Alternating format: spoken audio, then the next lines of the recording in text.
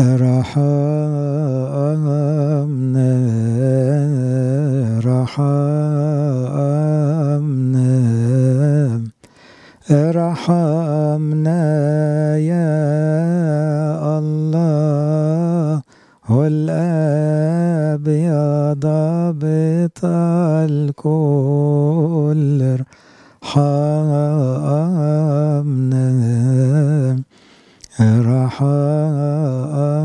ارحمنا ارحمنا يا الله مخلصنا، ارحمنا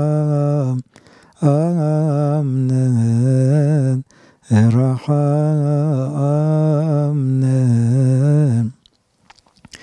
ارحمنا يا الله، ثم رحمنا يا رب ارحم.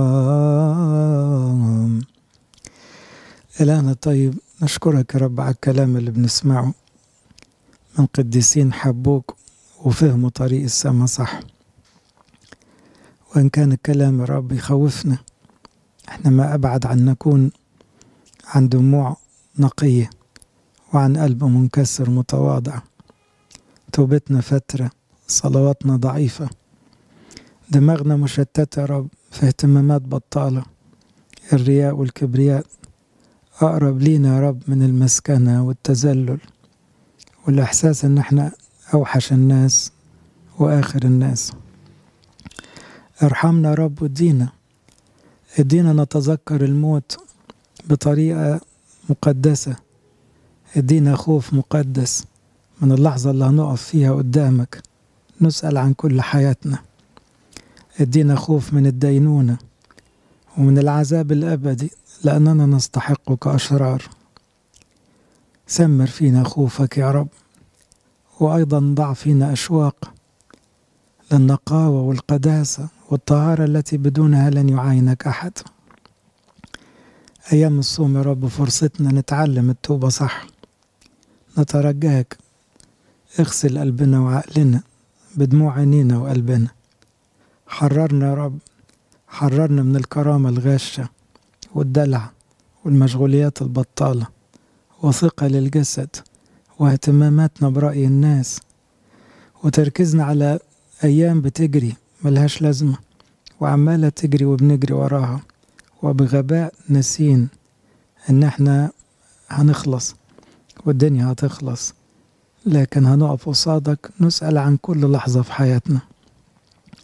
علمنا التوبة يا رب، علمنا يا رب التوبة زي أبائنا وقديسيك المحبوبين عندك.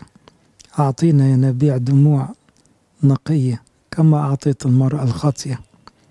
ادينا يا رب توبة داود اللي كتب بها مزامير كلها صادقة، عبرت عن كراهيته للخطية وتذلله. فرحنا يا رب بتعزية روحك القدوس، الروح اللي بيبكتنا وأيضا يعزينا وأيضا ينقينا ويقدسنا ويطهرنا ويخلينا شبهك في الآخر. إلهنا الطيب، حتى التوبة طلعنا مش عارفينها وبعيدين عنها، طلعت إنها ليها شكل تاني غير الكلام اللي بيطلع من شفايفنا والحركات اللي ساعات نقدمها بأجسادنا. أنت حقا تطلب الساجدين الحقيقيين، الساجدين ليك بالروح والحق. أنت تطلب هؤلاء الصادقين في مشاعرهم يا رب.